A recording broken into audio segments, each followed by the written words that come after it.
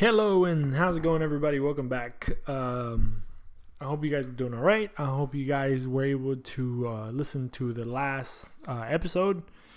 Hopefully you guys, enjoyed it, feel identified. I don't know, whatever I guess comes to it, right? It was a very kind of emotional. I was in my feelings type of episode, but it is what it is. We are just trying to make it work and just kind of doing some stuff, right? We're trying out new things, and we're just kind of figuring out what we're doing, what we're doing with what we're doing, basically. So basically now we're just kind of staying close to home, staying close to what got us started. And when I say us, I mean myself. But basically, when I started doing this, it was just about, talking about soccer, talking about the Dynamo, talking about stuff like that. So this one might be a lot more, I don't know, honestly, what is going to be, but the podcast will be, soccer related, obviously. It has been for literally years. It's crazy that I'm going into like my fourth year of sitting down and talking to a mic and just kind of saying stuff. So every year I feel the same way, that a kind of year closes by. But hey, the Dynamo are still playing, they're still in season. I'm still going to the games, I'm still kind of putting out stuff, and you guys are still listening, so I really appreciate that. Thank you for joining whatever this is and what space it is. But I did ask a question, or I asked people on the social medias to kind of leave me some suggestions, leave me some stuff that you kind of wanted me to touch on and stuff like that. But some of the stuff I honestly, I don't know if I know about them, but we're just gonna give it our best, right? So somebody asked me, shout out to Gustavo, I don't know if he's listening or not, but shout out to him, one of the homies, one of the OG homies from back in the day when we first arrived to the United States. He was like the first person that kind of knew, or like the first kid my age. And obviously we grew up, kind of went our separate ways, but we're still kind of in touch here and there. But cool kid. He asked about the comeback of InterAmericana 2024. So I don't know if this is a little jab at the fact that Boca lost against Fluminense, which could have been a obviously a potential thing for the Dynamo to, not the Dynamo, but for Boca Juniors to kind of play in this. So basically, the InterAmericana is a kind of, well, it says here, it was established in 1969 and it was discontinued in 1998 after CONCACAF clubs, particularly those from Mexico, began participating in CONMEBOL competitions. So it was a competition between CONCACAF, North America, and South America, CONMEBOL, respectively, right? So it was basically the best of the best on each continent, and they would play each other. The last champions were actually DC United, it says here. I wonder what year it was. And then the most successful club, and when it comes to this InterAmericana, is the Independiente, who in Argentina they're called Rey de Copas. They have currently the most international cups by any club, or maybe just Libertadores. They have 7 Libertadores. They haven't won a Libertadores in forever, but they still hold the title. So imagine how many they had racked up back in the days. Let me see when they won them, because they won them a while back. Let me see. International Cup in 1973, 1984. So they were there. The Copa Interamericana, Copa Libertadores 7 times. They're the only club to win 4 finals in a row between 1972 and 1975. Independiente has won 20 titles, with 18 of them organized by CONMEBOL. So imagine that. They are basically the OGs of OGs when it comes to being champions of everything. It's crazy that literally this year or last year, they were almost went bankrupt as a club. Well, I think they might have went bankrupt, but they were about to kind of dissolve as an institution, which it's kind of insane because it's one of the, in Argentina we have the cinco grandes, the 5 giants, I guess we can call them. So which is Boca, River, Independiente, Racing and San Lorenzo. And then, you have like a few ones that kind of follow behind them. But those are like the 5 grades of Argentina. Let me see if I can find kind of like the competitions. So 1969, the first final was actually between Estudiantes de La Plata against Toluca from Mexico. Then you have Nacional versus Cruz Azul.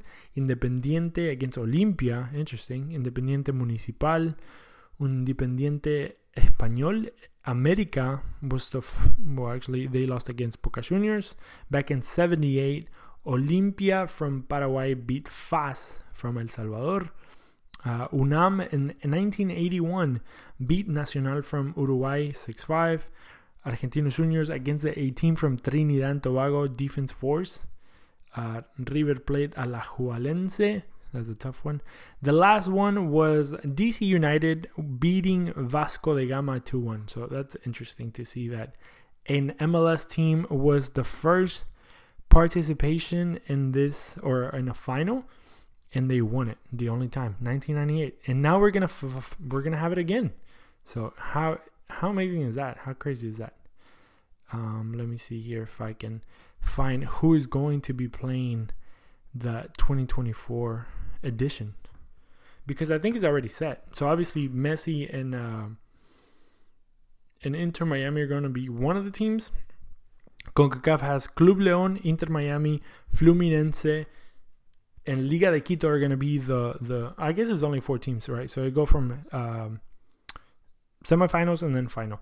So Miami's actually going to be play Fluminense, which I guess, the stronger seed is Fluminense playing against the lower seed, which is Leagues Cup, which I guess it would be a lower cup compared to the CONCACAF Champions League, which was won by León, who beat LAFC last year. And then I'm tripping. My bad. Liga de Quito from, because La U is like their opposing rivals. Liga de Quito from Ecuador, they're going to be playing León, which, Recopa tends to be the lower league compared to Copa Libertadores, right? But it's gonna be fun. When is that going to be? Let's look it up. It's gonna be in 2024. Most likely in the summer. How usually most of these cups are played. So it's gonna be interesting because obviously during the year, a lot of the teams kind of change players and stuff like that. So we'll see when this cup will be played. No date or venue has been confirmed. So God knows when it's going to be played, but it's making the first comeback after 26 years of not being played. Obviously, Lionel Messi coming to the MLS was probably a big bump to that decision. And since he's going to be playing it, they were like, hey, let's just bring it back. So they brought it back. So hopefully that was enough information. But honestly, that's a good question. Who do I think is going to win it? And who do you guys think is going to win it? I think Liga de Quito will beat Club León, and I think Fluminense will beat Inter Miami. That kid from John Kennedy from Fluminense is a fucking beast. And what's his face? The guy that it is really Cano from Gremio. From Fluminense, he is amazing too. Honestly, I'm surprised probably because he's old, but I'm surprised he hasn't been called to La Selección, because he's 35 years old, but he's Argentinian. I know a lot of people have been saying that he should go to the Brazilian national team, so that's going to be interesting right there, seeing where that's going to happen. But it is what it is. I think Fluminense might take it all. Even though Liga de Quito, Fluminense in a final, it's a Recopa final too, because at the end of the day, the winner of Copa Libertadores and the winner of the other cup, which is not La Recopa.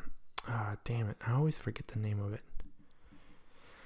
La Sudamericana, sorry. Copa Sudamericana and Copa Libertadores always play La Recopa.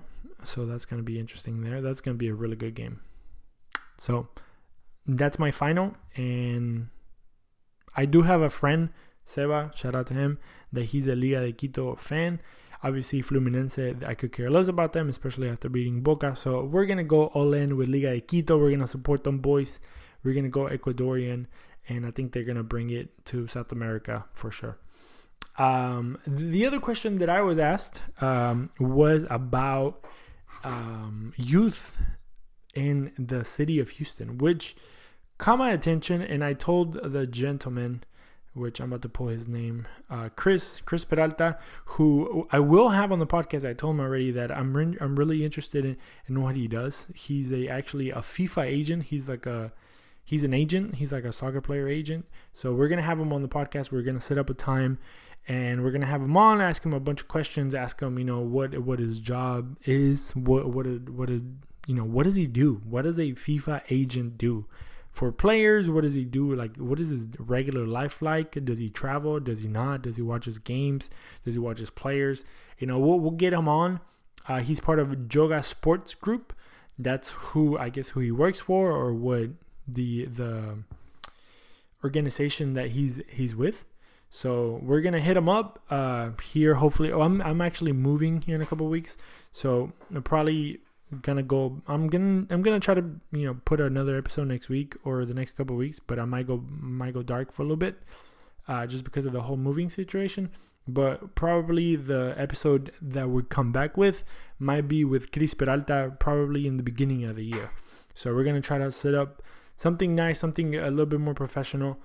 Probably over Zoom, honestly, but we'll figure it out. Maybe we'll do something live. Who knows? We'll see how 2024 comes to us. But he asked me a question about Dynamo Academy and basically the situation there. Dynamo Academy and why so few players have been able to stay within the first team roster. So here's going to be my cheap plug, right? My plug is going to be for Bayou City Soccer. If you guys haven't checked us out by now, I am part kind of co-host, kind of co-talker of Bayou City Soccer, where we do it with Rudy, Rodrigo, Joey, Manny, Dustin, Derek over there, Billy. So we're a group that, and now Francia, she joined our group. We're doing, basically we follow Houston Dynamo, follow Houston Dash, follow Houston Dynamo 2. We give you all the information. We put out articles, we put out number stuff, information, breaking news, a bunch of other stuff that we can come up with, and content around the soccer world in the city of Houston. We put it out over there, and I'm gonna bring up the actual conversation to them, and I think it would be a little bit more productive. But I'm also gonna give my 2 cents in here. So my 2 cents is that as we know, the Houston Dynamo were not properly put together. They were not properly put together as a club, as a soccer organization. I think the owners that they had were not ready for it, were not invested in it. They didn't care about the club. They didn't care about the sport. They just didn't give a shit, right? It was a money grab. Just having a nice brand of soccer in the city. I'm sure somewhere, somehow, they were making some money with sponsorships and this and that, right? But now having Ted Siegel coming in, dropping a good amount of money, not only in the organization, but, obviously in the organization, but not in just the first team, but in the club as a whole, I think has changed the situation tremendously. I mean, he got rid of Paul Holliker, who was the director of the academy. So that goes to kind of tell you how much of a revamp he wanted to do that. He went and he cut everything from the roots, and I think, it's going to be better. Obviously, now also having MLS Next Pro, which is a reserve team, a reserve league of all the MLS teams, that's gonna also help the product of the academy, be able to be built up and put to play in this MLS Next Pro category, and then potentially, going into the future in the first team of the MLS. I mean, a great product, and somebody, I guess, a great example that this transition has helped, and it kind of worked and not at the same time, because there's a player that was brought from outside with the expectations and the hopes and dreams that he was going to make it. And he now is a starting center back for the Dynamo, is Mikel Dos Santos. Whenever he came to the city, whenever he came to Houston, he played in this MLS Next Pro team. He was, basically, he wasn't a captain, but he was part of the group, and he was able to transition to the first team. Quiñones, he spent a good amount of minutes in MLS Next Pro, even though he was a first player team. And then a bunch of other, guys that might make their way up. There's guys that are a little bit older that had some US Open Cup minutes. They're probably going to transition out because, if you don't make it to pro 24, 25, 26 years old, most likely is that it's not that you'll never play professional soccer or like MLS level soccer, but it's going to be harder for people to look at you. Unless you have, you basically have to pull a Griffin Dorsey and just bust your ass, get cut from multiple MLS Next Pro teams, go to a club as a low paid player, and just basically build yourself up to become one of the most important players in a club, as Griffin Dorsey has basically become for this Houston Dynamo team in the last few months, right? He started on the bench. At points, he wasn't even playing or being on the team sheet, and now he's an undisputed and vital part of, the Houston Dynamo as it is. A lot of moving parts, obviously, when it comes to running an organization or soccer organization as it is. Obviously, the MLS is not built the same way as other entities are built when it comes to, the world of football. When you look at, like, for example, obviously the one that I know is Argentina, but all the teams in Argentina are non-profits per se. So they're run by, they do have a president, but the president is picked by the people, like the socios, the quote unquote that's a hard word. Season ticket holders. Why can I say tickets in the beginning? But season ticket holder, whatever, you know what I mean. But the people that pay the quota, the people that pay their dues every month, those are the people that get to elect who runs the club for a certain amount of years. Basically like a country in a way. And then those people obviously make financial moves, not only in the soccer part of stuff, but like, for example, Boca Juniors has a professional basketball team, has volleyball teams, has futsal team, has a women's team, obviously, of soccer, and multiple other sports that kind of go into this like group. It's kind of like a giant YMCA in a way that actually creates and turns around money, has a following, people love it, but it's kind of having like a bunch of YMCAs in different regions of the country in a way.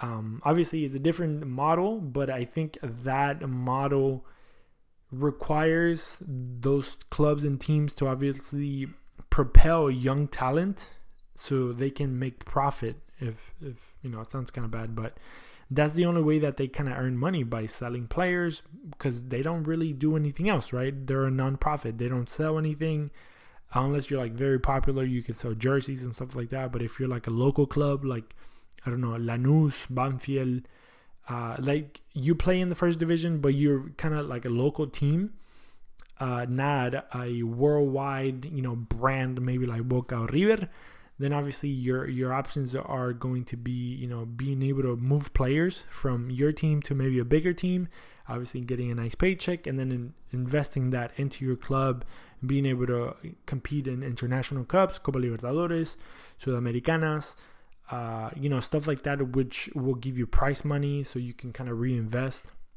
and stuff like that, right? And that's what you're kind of looking for. That's why a lot of countries like Brazil, now they're privatizing all the clubs, but obviously culturally they're different.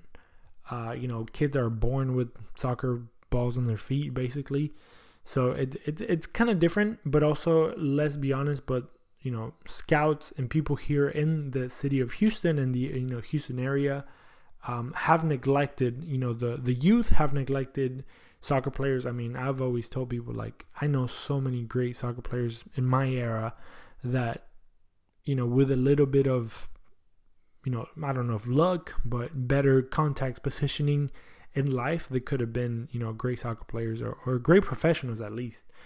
Who knows where they would have ended up. But I mean, I've seen talent, and I see talent till this day, at Vote League and stuff like, and, Sunday leagues across the city. You see guys that you're like, damn, like maybe if they were put in a different environment, they could make it. You never know.